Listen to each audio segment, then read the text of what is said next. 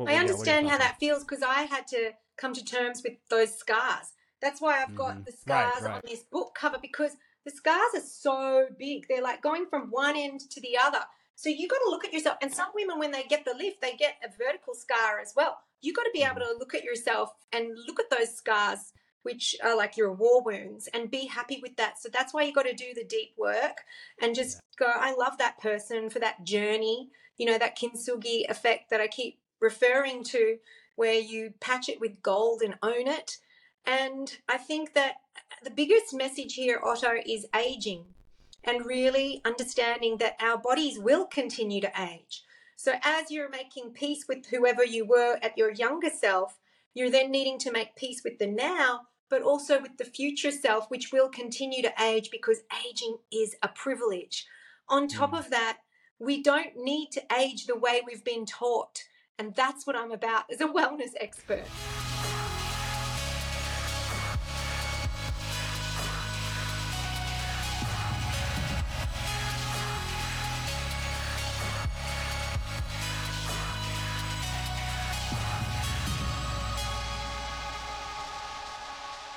All right, welcome guys to another episode of the Otto Gomes Crypto Show. I have part 2 conversation with Andi Liu today. I'm really excited. The first time we connected, we talked about her journey to this point, but now I want to talk a little bit about her new book, Treasure Chest. So Andi started her career as a radio host in CH9 Shopping for Love. From there, she evolved into a renowned health professional focusing on midfield eating, healthy living, and recently chiropractics. Andi's also a best-selling author of 9 books, which has impacted and inspired millions. And now her newest 10th book, Treasure Chest, shares her breast explant journey and how she overcame the toxicity of it all. Andi, thank you so much for being here. How are you? Oh, I love being on your show, Otto. And, you know, you're never cryptic. It's always the crypto. Get straight to the point, don't you? And I can't believe I've released this 10th book, Treasured Chest. And, you know, I'm a bit in shock and also proud of myself, just because basically I nearly died. And in February of 2023, I explanted. I had 6 surgeons and an MRI tell me I was fine. But for like a year and a half, 2 years, I was like, get this out of me. I could feel a rupture. I could feel something going on. And of course, when I woke up, the surgeon said, you were right. It was exactly where you were pinpointing it to be. You're better than an MRI. And you taught me a lot. Today, I'm going to have to go and look at my other patients. I got goosebumps when I say that, because having come out of anesthetic, it's so profound that I remembered those exact words, word for word, because I instantly feel better. I also said, move me to the sun. So I was intuitively aware that I didn't like being in this clinical environment. And I was like, move me to the sun. And they did. So, and that was interesting, because I instantly felt better when I started getting that vitamin D as well. And then it just quantified and validated everything I was feeling.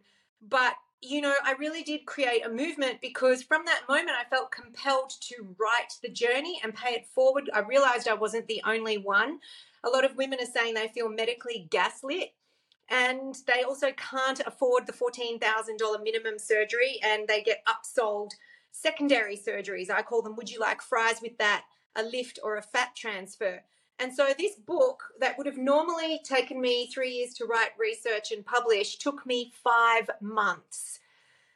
And I'm just coming up for air now, because I've also been on a national press tour, and I'm like, this is a calling. This is my offering. So yeah, definitely proud of this one. I mean, I actually want to talk about a little bit about your journey. I don't want to give too much away so people can read it in your book, but let's talk a little bit about this journey. I've had friends that have been going through the same situation where they're like, you know, they felt that peer pressure many years ago to do it. We call it from mainstream media, from movies we watch, from pressure we feel at school or work. What has been your journey with symptoms? Because I've noticed that it's very different. Some people have issues with mold growing there, or like you just mentioned, a burst, a rupture in the bag. So what was your symptoms, and how did that feel for you? So there's two things that can cause, well, actually three things now that can cause symptoms, which we can run off that whole laundry list. And women are starting to join the dots and realize I have all these symptoms. But the mold can come from a saline implant bag. So imagine if you left, a plastic water bottle in your car for years. What's that going to look like? That's what the bags look like: green, black, moldy. The other one is the rupture or the holes in the silicone bags with a silicone leak. But in my case, and traditionally they were looking for an actual hole when they're looking on an MRI, but the FDA have announced that silicone is not inert. So now, instead of looking for that traditional hole, they're realizing that it can become an entire gel bleed. And then we want to go, it just melts like chewing gum. But then we want to go to that third point, and this is that whole holistic approach. And through my case and journey, the professor that did my explant realized he needed to collect the new data to support that the implant bags are the inflammatory driver that creates the cytokine storm, the inflammatory storm. And so you don't necessarily need a rupture or mold in the bag for you to have breast implant illness. And I've got goosebumps as I say that again. Every time I speak truth, my arms just like prickle and get cold. So yeah, that's interesting. I guess something similar, but maybe not that. But I know what you mean. That it's a weird feeling, and I'm just called to. And as you can see, I'm speaking with so much certainty, so precise. I remember every detail. It's definitely my calling to alert others to the dangers of breast implants, and that the first time in history now, it's no longer the number one cosmetic surgery in the world, having breast augmentation, and explants are on the rise. Wow, that's an interesting fact. The symptoms that you can feel are things like, and I mean, I'm just going to show you as I put this book down, I've got this terrible, terrible hair loss, and it's not really coming back. So these are all hair extensions because I want to feel like the way I want to see my future self, which is that I am getting better every day and I am going through major detoxification. So I just pop them in to like remind myself that I'm healing instead of looking at myself and feeling, well, plus it's like not unnatural. So I'm completely organic, which is so great. So the rapid hair loss started falling out in chunks. A lot of women express that they also feel this weird tinnitus. Now, when I say weird tinnitus, I described it as I was an antenna. And that's because you do have heavy metals running around inside your body. And I believe it's an interaction with the radiation, the electromagnetic fields. And so 5G. The tinnitus is, because it wasn't really there when we had the 4. But, having said that, symptoms continue to worsen and exacerbate. Shortly, you start to have food intolerances that you never had before. Then you start to develop SIBO gut, which is small intestinal bowel overgrowth, because having heavy metals in your body is a perfect breeding ground and feeding ground for strep A, strep B, E. coli, bacterial overgrowth. It's just, wow, the parasites are like, I love this, I'm feeding off this, and they start to dump toxins, and you can feel really awful as a result of that. And then you start to get inflammation everywhere. I had inflammation in my knees every time I would do leg press or squats. My knees would blow up like my grandma I used to see had. And I was like, I never had this before. Then I would go to the sauna to try and sweat it out. But little did I know that these implant bags aren't made to withstand this tremendous heat. And that was just worsening. They were like gelling and bleeding inside my whole system. Think about that. And would it start leaching because it gets so warm that it yuck! I can't even. Yeah, it's awful. And so what happens is the natural detoxification pathways start to shut down: the liver, the gallbladder, the digestive system, because the body wants to expel toxins through an orifice, and so it can't do that. And then it starts to go into contracture. So I had stage 2 contracture because it was like, get it out of me. If we have some sort of toxin, let's say we had poisonous food, we want to throw it up. Instead of going, push that food back down, it was good food, we understand that's the innate intelligence of the body to get rid of it quickly. It's the expulsion through the mouth, through the the feces, whatever. And then I just also, say butthole. yeah, basically you can say that. My audience And doesn't care. I'll keep it clean for the kids at home. And then, That's pretty clean for me. So yeah, I know, right? I always like to call things their correct name, which is also why I got into the title chest. I don't like to use the word boobs, jugs, tits, this, that, and the other. I find it Not really even breast. derogatory. Breast is too much. Breast is perfect, but I thought that when I thought of the word treasured chest, it was just like, of course, what we treasure on our chest is so much more than breasts. Because did you know that, and this I wrote about it in my second book, The Modern Day Mother, Babies and Sleep from Womb to One, that the cells in a fetus, when they're developing in a female fetus, are actually immune cells when they are the breasts. So that is like so much more than a sensualization or sexualization of that area. It provides human life with, immunity and so much more. So it was about time that we started to honor, breastfeeding, breast rearing, our chests, and what's behind that, which is our heart. And when we start to show up that way, we get perceived in a different way. Because one of my favorite chapters in the book is actually, there's one there called Trauma to Triumph, because it really is owning your story and taking back that personal power. But my favorite chapter is like, who's really in control and how did we get here? So it goes into the history of how a breast implant bag was even invented, and that was some ER doctors, and they were running around holding bags of blood, and one guy was like, "Oh, this feels like a it feels like a breast, really? so maybe we should." I never knew that. I never knew the backstory of that. Is that what happened? That's how they came up with it. It's always something dumb. Scary stuff. My son just gave me chicken bone broth that I made last night. Sorry if you're a vegan, but lots of vegetables in here. Yeah, just to continue that detoxification process, which is constant. So because everything's shutting down for the ladies, the heal is real. The detoxification from parasite detox, heavy metal detox, of course, just detoxing the gut back to a correct flora and fauna after having been through anesthetic, and then the IV antibiotics, and then you've got to heal the tissue, the lining of the stomach with bone broths or slippery elm if you're a vegan. And and then there's the emotional healing as well. But if I may, some of the other symptoms are things like early onset of autoimmune, the inability to sweat. I was in that sauna and I wasn't able to sweat, and I was like, what is going on here? And as soon as I had them out, I went for a walk, and instantly I was like, I'm sweating. This is cool. That's so interesting because my partner has issues with sweating, or she doesn't have it anymore. And we were wondering what it was. And we did a lot of tests to figure out like what was going on in her body. And we realized there was a high elevated, there was a high number elevated of a certain toxin that she consumed by living across the street from a oil refinery. And so like her body wasn't able to detox, like you're saying, like it wasn't able to go through the orifices, the sweat glands, because it was congested. There was all this other stuff. Overwhelmed. Yeah, that's a good way to say it. Overwhelmed. I do have a question.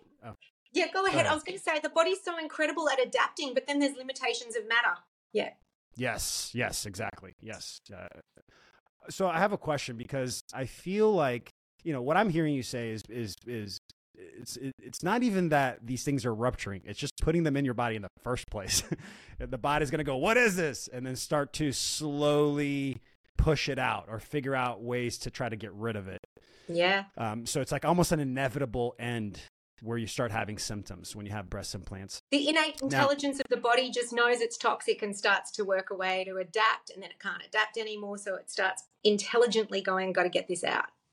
And that's the thing. What I've learned from my journey is we have to get out of the way of the body. We have to stop doing things that are putting things in front of the body's ability to heal itself. But you know what, Otto? I actually knew this my whole life. Let's address the elephant in the room. I've been teaching health and wellness for 31 years now. I look good for 72, I know. But I've been teaching this my whole life. And so people are like, why on earth would you have done this to yourself in the first place if you knew how toxic it was? Well, I did, but it was a trauma reason. So that's what I actually address in the book. So many women have said to me, oh, wow, nobody's really talked to me about the reasons for implanting as a result of trauma. So that takes it back to like who's really in control and like what really happened, because this is a Western world thing. They don't do it in other countries, right? That's true. Yeah. I didn't even think about that. That's very true. Wow. Yeah, good point. Yeah. So if we look holistically at the world at large and what it is in the Western world that has troubled us to enter this path and that whole treasured chest notion, it's a really interesting read. But go ahead. Yeah. So you were saying. So this is you were sliding. You were picking up what I was putting down because you're sliding right into that answer. So my question is, what would you say? Because like what I'm noticing is there's a lot of women now having breast cancer, whether that's because of the implants or not, I'm not sure. I personally have gone down the journey of doing a lot of healing with my trauma and with the emotions and the energy that I embody. So my question to you is, how connected?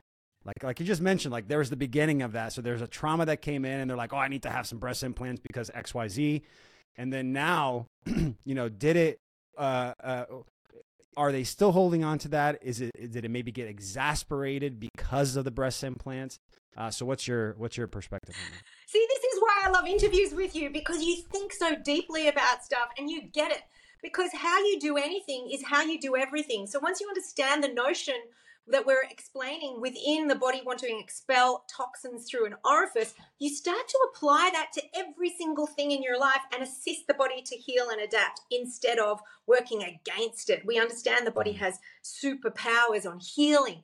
And so it's a blanket rule as well with our emotional status as well. This book caused me to do the deepest healing I have ever done before, because I had to address the real root cause about why I did this to myself in the first place. Women are all saying that they have to really look at the deep shame and then dig deep and go, how do I love myself harder, and all of these things. But really, the world needs to look, and men are so interested in this topic because they feel slight responsibility too. Like where have they not stepped up and been king, or how did they allow this to occur in the first place also? But then big pharma are just creating this forever customer with this upselling of the secondary surgeries and sweeping our stories under the rug. This is where the medical gaslighting comes in, where the women have expressed to me that they felt like they've been told, don't be silly, or you're going to look saggy. You're going to look saggy. I love mocking that phrase because I saw 6 surgeons and only 1 or 2 told me that I wasn't. And it's like, who cares if I did anyway? The words mummy makeover or mommy makeover, they're illegal in Australia in social media. How derogatory. Oh, interesting. Really? Like how derogatory that you need to tell a woman that because she's a mum and she dedicated her body, that she needs a makeover. Think about the subtle programming that we've been having in the Western world. You don't hear this in other countries. And this is what I'm saying. I'm creating a movement. I've got the book being turned into this documentary now, with investors starting to ask me to look at it because they understand that this is a new #MeToo movement. Bye-bye forever customer. We're going to be becoming so empowered and knowledgeable on this subject that the demand starts to diminish, the supply rather starts to diminish because the demand is no longer there. Oh, wow. I mean, amazing. I have to point this out though. I feel like there's duality in everything. And in the duality of what you're doing, which is beautiful. I love that you're bringing awareness to this. I feel like the surgeons are becoming aware of the situation as well, and they're going to their extremes. So my question to you, So first of all, what does that look like to you? Well, and what are your? Sorry, go ahead. Well, I was going to say, what are your thoughts on also the other types of implants, like muscle implants that guys are getting now? Yeah. All the different type butt implants with the silicone bags. So what's your perspective? It looks like I'm a whistleblower. All implants create the same kind of cytokine storm, which is a guy actually said, I found my tribe in this online group because he had calf implants and he had all the same symptoms. So he felt relieved to have gotten support. Yeah, because obviously we get censored online. So we have these underground subcultures in these online groups. But the other thing I want to address is the new types of cancers that are now starting to come about that are in the surrounding scar tissue of the implant bag. So it's not just important to remove the implant bag itself, but that surrounding scar tissue, because of the innate intelligence of the body, it starts to wall it off and creates that scar tissue around it. So this is called an en-bloc surgery, which is an oncological procedure, or a complete capsulectomy. And that scar tissue needs to be peeled away and come out with the bag. So it's a much bigger scar than when you first put it in. And that's why we really have to honor those scars, like the kintsugi approach, where the Japanese put the broken porcelain back together with the gold and highlight that as our beauty, as opposed to the, clear glue. So carcinomas such as squamous cell carcinoma and anaplastic large cell lymphoma, those are the two types of cancers that those capsules or surrounding scar tissue need to be sent off to the labs for to be tested. Wow. I don't know if you know this, but is there different symptoms to guys, to women on that, or is it just pretty much the same? Well, when you look at things like anxiety, depression, inflammation, SIBO, gut, it doesn't matter whether you're a man or a woman. It may differ in the actual placement of where they are. A lot of women feel like they can't breathe as it starts to contract, or it's placed submuscularly under the pectoral muscle mainly. And even that itself requires a lot of pectoral rehab, as that muscle hasn't been used for a decade or whatever. But I say to the women, you can actually change the way your breasts look also with good chiropractic care, changing that posture and pectoral rehab in the gym. I didn't get a lift, I didn't get a fat transfer, and I love the way I look. But even I'm encouraging, there's a lot of friends of mine who are having mastectomies and they're embracing their flat. What's wrong with that? Think about it. We spend a couple of dollars on a pink ribbon during National Breast Cancer Awareness Month, but that same money goes to the same company that's creating the breast cancer to begin with. Mm-hmm. So what does that look like, you asked me? A closed box loop. Huh? I was going to say it's a closed loop of money flow. Forever customer. Yeah. So once we start to get that big idea, that's when we take back agency, Otto, and that's when we go, it's time for me to honor myself. I don't want to be in your stranglehold anymore. I'm not going to have you tell me I look saggy. I'm going to tell you what I think's beautiful. I don't need you. And then address that deep-rooted trauma, and really take control of that empowered divine femininity. And that's what I'm guiding women to do, to come back home to themselves. Man, I love this conversation. I feel like, I'm not a woman, but I feel this conversation needs to be had, just in general, and just normalize this, because there are symptoms happening with women that have breast implants, guys that have, calf implants, bicep implants, all the types of implants. And so it's really affecting both men and women in a lot of ways. And so having this conversation is so important. I have a few more questions. What would you say first of all, what was the first symptom that you started to feel when you started going down this road? And as you became aware of the root cause of the symptoms, what were your practices that you started doing to help mitigate, for women and men that are going through maybe similar symptoms and feeling some pain? Yeah, that's a really good question, because I was diagnosed with PTSD about 5-6 years ago, from not just the trauma, but the way the media wanted to drag me into it at the same time. So that was like something that I was committed to working on. And I was having psychology, NET chiropractic, which is neuro-emotional technique chiropractic, and kinesiology. And I was addressing all of those root causes and really rising up to this. And about 2 years into seeing this particular psychologist, who was also a hypnotherapist, whilst my diagnosing doctor said to me, Bella, I think you've got breast implant illness. And I kind of wasn't really wanting to look at it for about 6 to 12 months, because I was still wanting to work through the PTSD. And I was like, no, I'm fine. But then when my psychologist said to me at one point, listen to you, you're speaking with positive psychology and not clinical psychology. And I was like, wow, I am.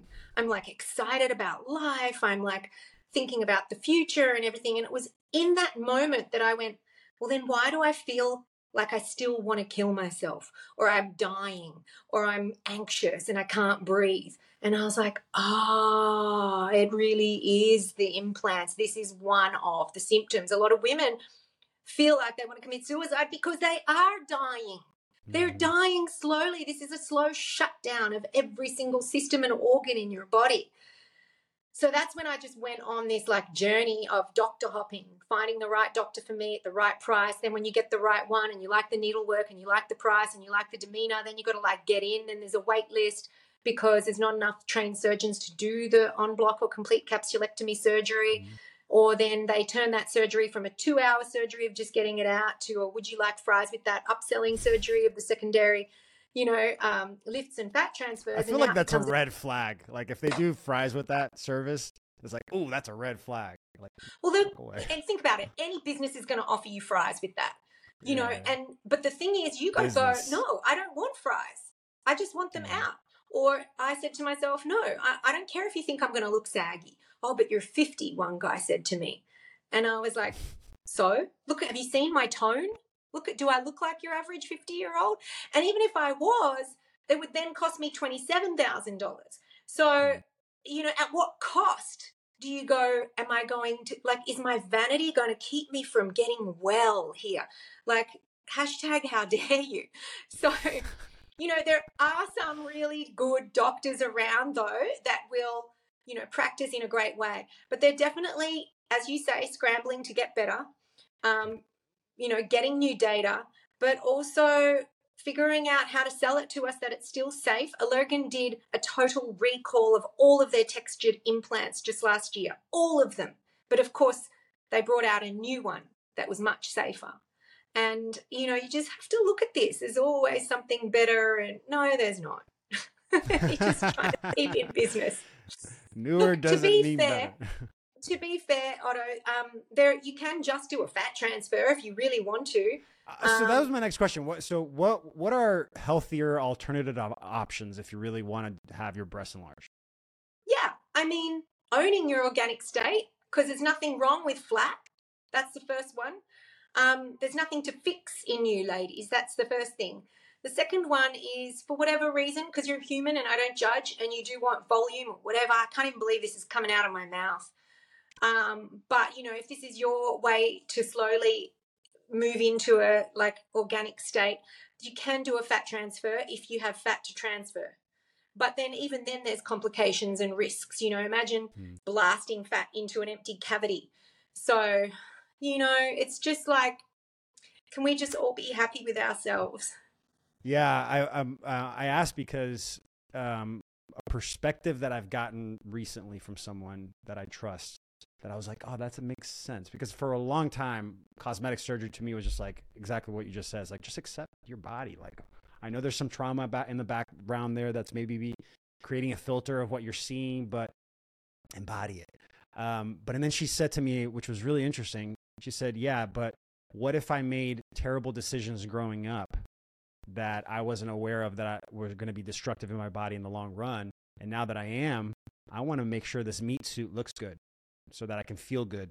And so it's kind of this, back and forth of energy of letting go of the choices that we made and forgiving yourself to then all right, let me reset the body back to what I believe it should be. I understand how that feels, because I had to come to terms with those scars. That's why I've got the scars on this book cover, because the scars are so big. They're going from one end to the other. So you got to look at yourself. And some women, when they get the lift, they get a vertical scar as well. You got to be able to look at yourself and look at those scars, which are your war wounds, and be happy with that. So that's why you got to do the deep work and just go, I love that person for that journey, that kintsugi effect that I keep referring to, where you patch it with gold and own it. And I think that the biggest message here, Otto, is aging, and really understanding that our bodies will continue to age. So as you're making peace with whoever you were at your younger self, you're then needing to make peace with the now, but also with the future self, which will continue to age, because aging is a privilege. On top of that, we don't need to age the way we've been taught. And that's what I'm about as a wellness expert. That's what I love about you, because like my life partner, my girlfriend, she calls herself a high maintenance hippie, because she likes the stuff, the not the finer things in life, I think you can call it that, but have a perspective of this hippie lifestyle where it's like, no, natural, organic, go out into the sun, put your feet on the ground. And I love that about you. That is like, there's a middle ground. There's a way to approach this that you can still, age gracefully, I guess we can call it. Yeah, why not? And I mean, having that longevity mindset will help you to make better everyday decisions. Because when we were younger, we felt invincible. Oh, just one late night, just one more party, just one whatever. I never took drugs my whole life, and I still don't take medication unless I have to, like an operation. But I think that that's really important, that if you are taking medication, that you understand that that blocks micronutrition absorption. That disrupts flora and fauna in the gut. That's creating tears in the tissue, the lining of the stomach. And so you probably got leaky gut syndrome, you don't even realize. And the micronutrition that you're supposed to be absorbing and assimilating now is not even being used. You may as well be peeing that nutrition out. So these are the things that you have to, when you understand how the body works to heal and you work with it, then you go, well, this is how I slow aging, and this is how, wellness can work. And so I think that that's when you start to get proud of yourself in a different way, instead of just that aesthetic being that we are as a human. This is just our, this is our think about the magic that's happening on the inside and work with the magic. Yeah. The things we can't touch. Yeah. I can't see it. Yeah. We gotta envision it. So what would you say up until this point, with everything you've gone through, everything you've written, what would you say is, and maybe you don't have any, which is fine, but what would you say is your biggest regret? Something you wish you could have done a little differently or changed that you've gone through? I've come to make peace with everything in myself, but as soon as you said that, you always have to say what comes to your head immediately. Yeah. And my only regret is circumcising my son. It's a whole nother topic.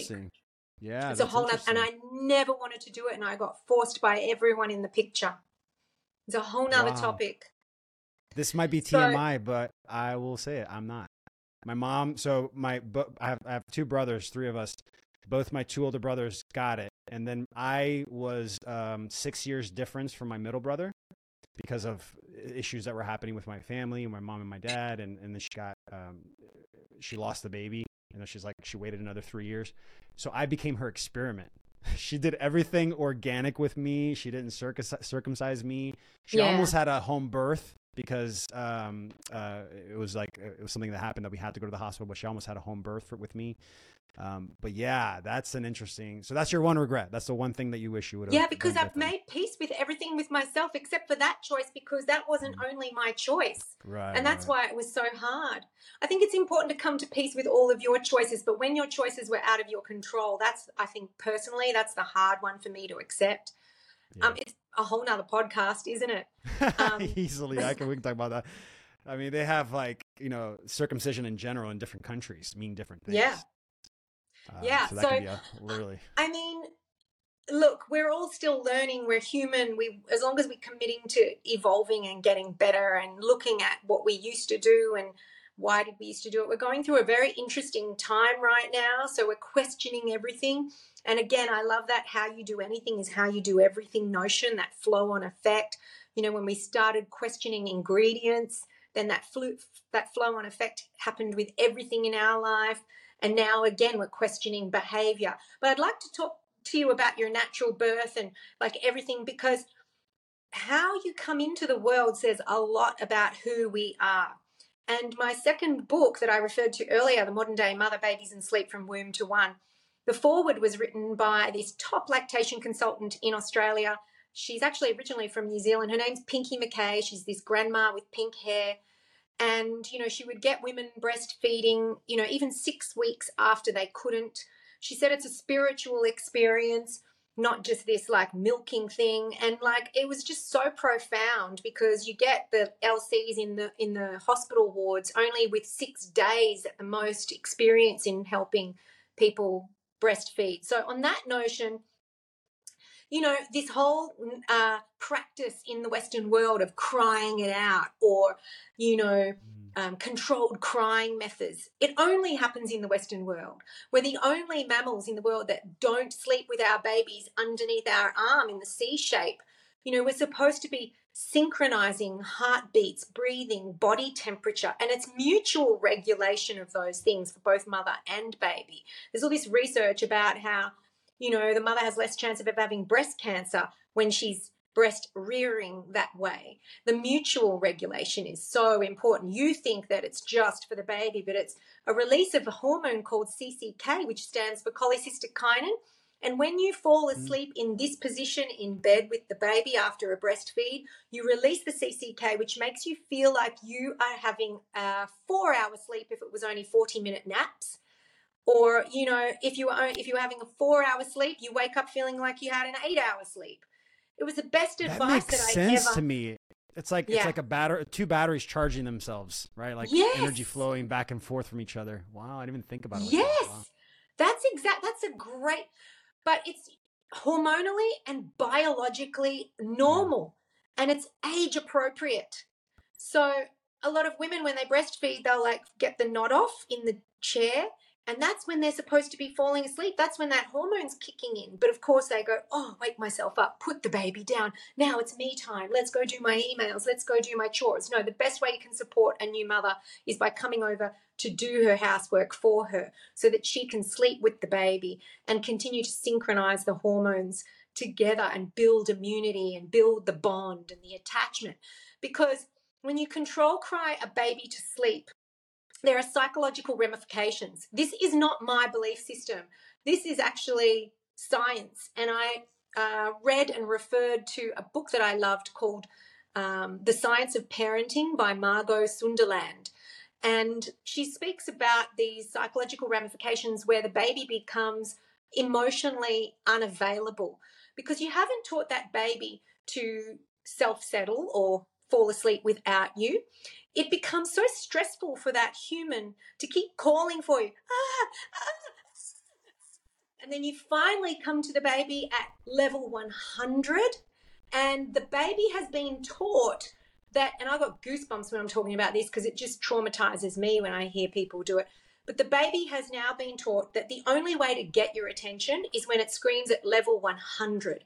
So it's too stressful for the baby to just give you a soft cry anymore. That's why you see all these toddlers in shopping centers or anywhere just falling to the floor and having a tantrum going from 0 to 100 immediately. That's a controlled cry baby. That's a baby that has been taught that your feelings are not valid until you hit 100. So that is such a good point. I'm 100% agreement. It's conditioning. I mean, it's Pavlov's dogs, right? It's like it's going to work at that age because they're absorbing. And so you're going to cut off that human element almost. But also in just removing the philosophy aspect of it and going straight to anatomy, the human brain is in 3 parts: mammalian, reptilian, and rational parts of the brain. And those 3 parts of the brain don't fully integrate and become one brain until about the age of 5 or 7.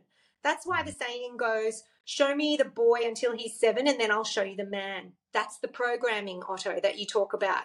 And so the baby really feels like if you don't attend to it, because its only way to communicate with you is through crying, my gosh, helpless.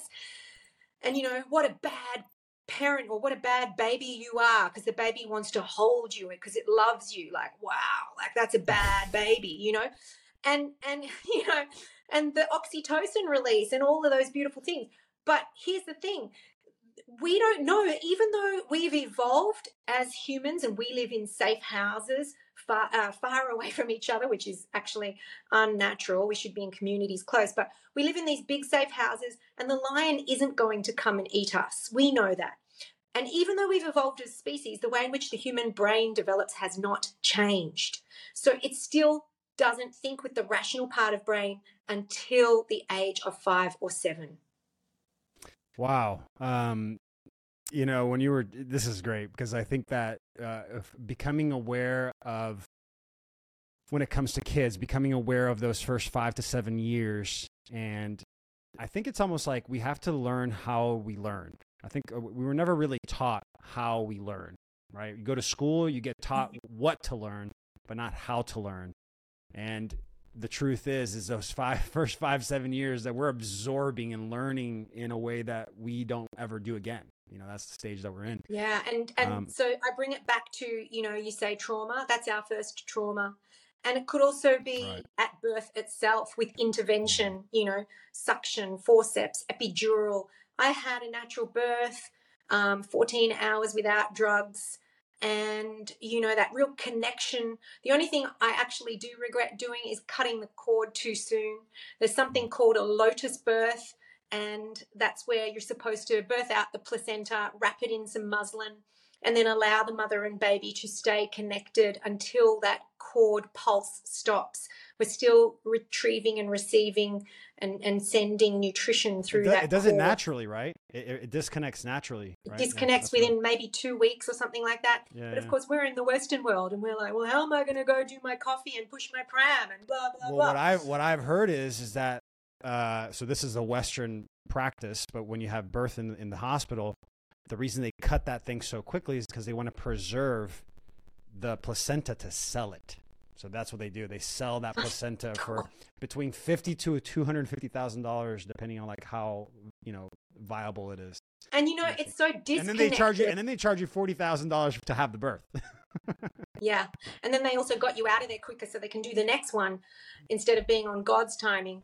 But the interesting thing is that this is so disconnected for both mother and baby, but through our world at large in itself, Mother Earth, that placenta needs to then be buried under a new tree or something and allow that nutrition to then help that new life to grow as well, that full circle effect, like how disconnected we are and what we could have done with that 2 weeks while being connected and attached to the baby sets up those neurological pathways and that wiring of the brain to feel like we do live in a benign world and the world can be trusted and that we do have people that have our backs and they will be empathetic to when we are ready to detach on a mutual level. Not just like when I tell you that you can be disconnected from me, but when we listen to each other and we both decide I'm ready to detach. And then that is the attachment parenting theory, which people go, oh, well, now you've created this needy child. Well, have a look at all the attachment parenting children. They are the most non-bully, highly emotional, intelligent beings you could ever meet. It is the exact opposite. I was breastfed till I was 4.5. Oh, wow. See, that's rare. You see the chin? There you go. This is why. But I agree with you. I was a mama's boy growing up, daddy's boy, and lived a lot of my life that way. But then I made a choice. Like I can be a man now, And so that whole theory as well, where mum and bub decided when they wanted to stop the breastfeeding. Who are we to judge? The World Health Organization says 2 years and beyond. I mean, not that some people care about the WHO, but in this statement in itself, it's not just they recommend breastfeeding up until the age of 2 years, but they've added the words and beyond because it's so much more than nutrition and calories and, everything from neurological development. The only reason why the mother and child is actually making it is because there is a supply, because there's a demand, because there's need of supply for whatever reason. And, it could be immunity, it could be speech development. We don't know, but we have to start trusting it. And for those who are freaked out, I want to say, because a lot of women who have never had children, we don't want to freak them out because we want them to at least do 6 months. I want women to understand that 4 years is very rare, but that's what the mum and bub felt was important for them. So again, who are we to judge? On top of that, the breastfeeding is very efficient. It was probably literally two sucks and that's it. It's not like that 4-year-old or 2-year-old is sitting there doing it all day. And I think that's what's important. I'll share my mom told me that I would, after the age of 2.5, maybe 3, I started to just, this is probably TMI. I started just like, I would grab cookies and I eat the cookie and then I walk up and just like take a sip. Do you know why you did that? Do you know why you did that?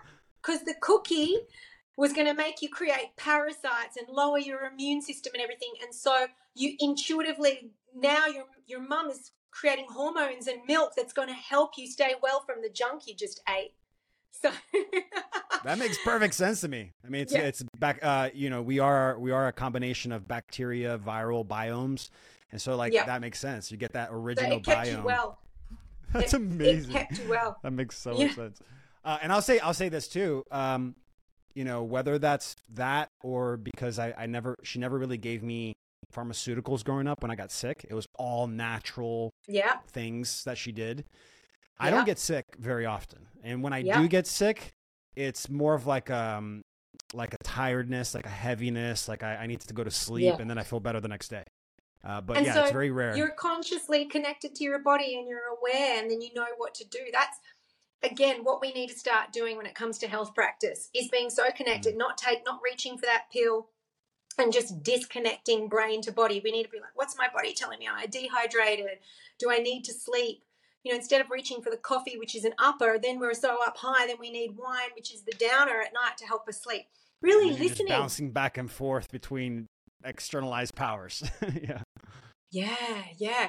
And so I knew all of that. It really kicked in when I had the natural birth because all of the drugs came through me and I was like, whoa, I know this is an intense feeling, but I couldn't describe it as pain. I described it as intensity because my body was making these pain-killing drugs as I was surrendering to it. Same thing happened again when I surrendered to the breastfeeding again, so having these life experiences are a woman's right to really fully live her life. And so when the Western world goes, oh no, we've got to time this birth, get you in and out, or it's not happening, here's the forceps. I get it. There's a fine line there. We live in a litigious place, but let's give the woman the optimal chance of even, feeling empowered going into it. None of this like planned C-section stuff. I don't even know what's going on there. And push present. Planned C-sections. And then it's funny because it changed. Oh, sorry. Go ahead. The culture of a push present, because I didn't have a C-section, because I birthed vaginally, I get a push present is what they call it. Push present.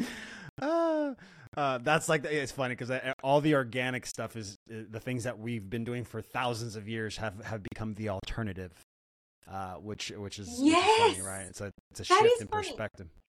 Yeah, but there's all these myths and misconceptions. Oh, my vagina's going to be stretched or whatever. Mine came back exactly the same. It looked exactly the same, like 3 days later. And, it's incredible. So, again, the myths and misconceptions that surround so many different things.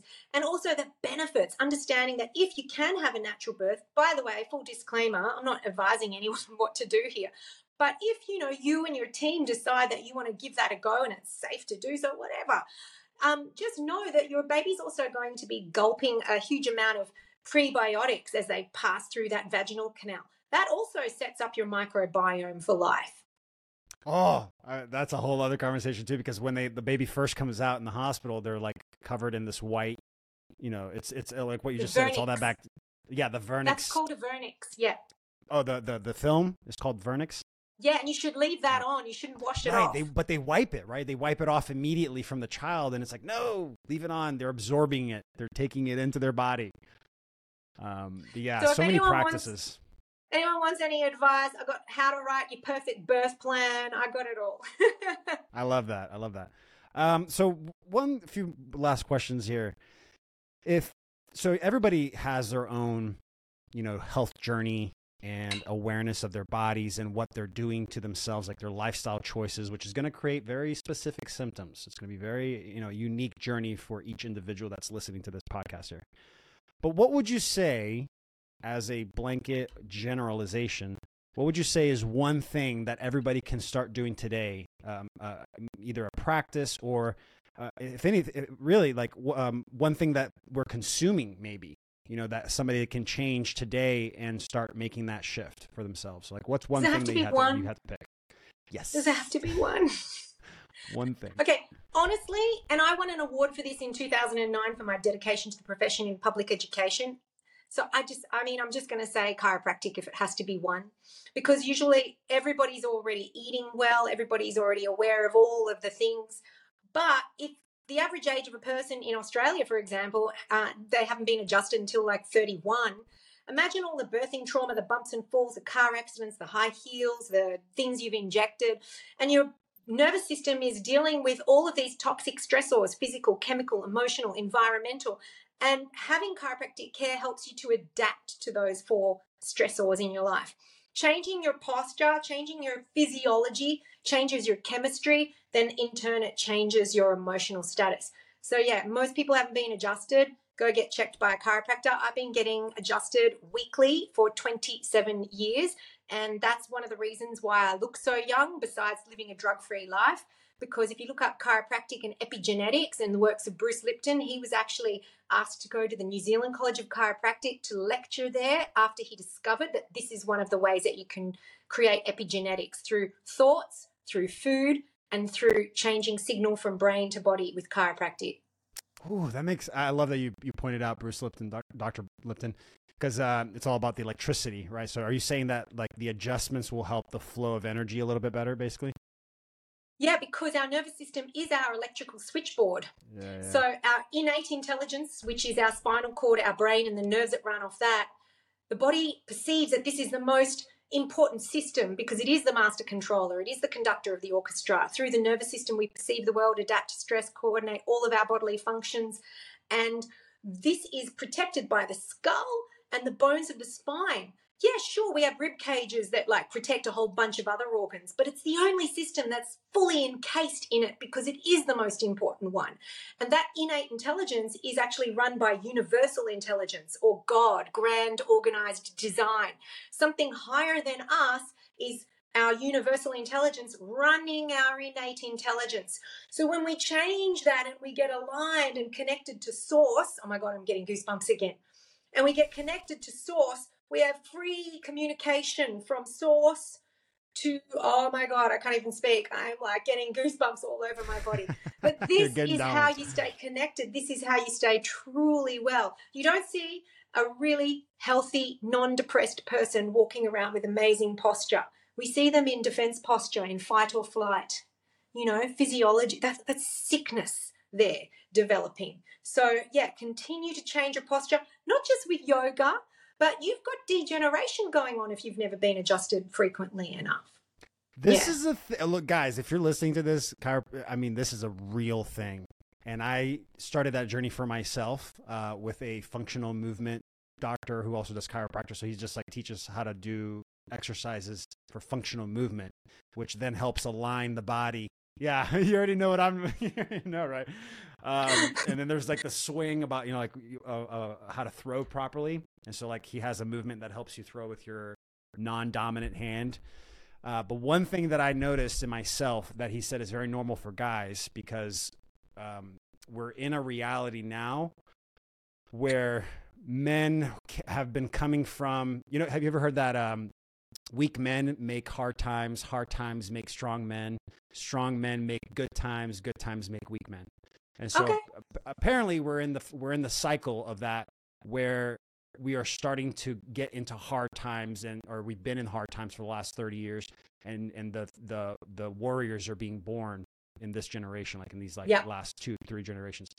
But the older men are coming from good times, and they're the weak ones. And what this chiropractor told me is the hips. So being grounded as a man, you know, when you say masculinity, like in a man, there's a sense of groundedness. And most men are not feeling grounded because they've been sitting in front of a computer all day, you know, working in front of a computer, and their hips are literally back. Like I'll even show it to you here. So instead of it being straight, so look, instead of it being straight, they're like this. Yep. They're like this. Yeah. So that eliminates the energy flow of being grounded. And then they're coming from this like reactive space.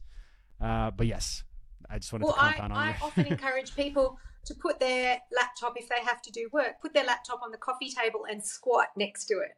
Because squatting is a practice that most other cultures are still doing. And it's not because they can't afford a toilet or a chair. It's because we're designed to squat. That's like a good point. I have a squatty potty for that reason. You know what that is? Well, that's That you very could, clever if you can do that. yeah, you can put. Well, you can. Not a squatty potty like a kid squatty potty. I sit Yeah, on a but regular. one, It's the one on yeah. the floor, and you can put your feet up. Uh-huh. Yeah, okay. I That's don't know if you know good. what that was. No, Yeah, and I it see what you're helps. saying. Just flows through. Well, I lived in Japan for a year and they squat to do it there. And yeah, it's just normal. And I mean, they're very hygienic too. It's just, we've done all these Western world things that are weird. We got to look at this weirdness and kind of, as you say, the world is changing now, and let's go back to natural and back to what we were supposed to do and really just assess, is this making us well? Who are we anymore? So, It's a movement of remembering, in my opinion. Everybody wants to fight and protest, and I'm like, no, that's just reaffirming their power. That's just letting them know that they do have power over well, you. the Nazis were very clever, Otto, because they didn't have to do very much work. They got everyone else to do the work for them. So Exactly. the more we fight with others, the more we're doing their work. Yep. Which I think is a mindset. We're not even getting paid. It's gotten to a point where they've normalized the perspective and the mindset so much where, like, yeah, they don't have to. It's happening whether they stop it or not now. This mindset of divisiveness and creating tension, doing things from a scarce perspective. Giving your power to centralized systems. At the same time, look at how social media has made us follow travel bloggers and connect with people from all over the world, where we get to go, oh, you're cool, that's cool, look at that skill, look at that talent.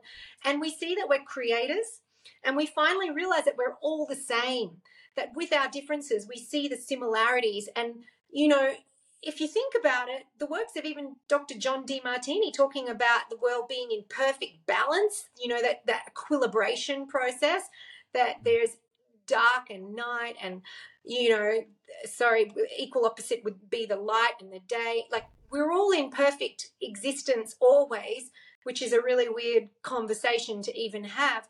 But that equal and opposite energy that we're always in, divine synchronicity and perfection, we're striving towards equal and opposite energy is what I'm trying to say. That's quantum physics.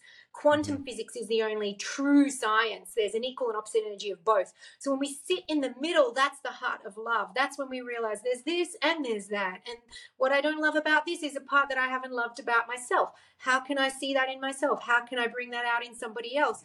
And so I guess I'm bringing this up because, well, I forgot actually what were you telling me? I do have something to compound on that.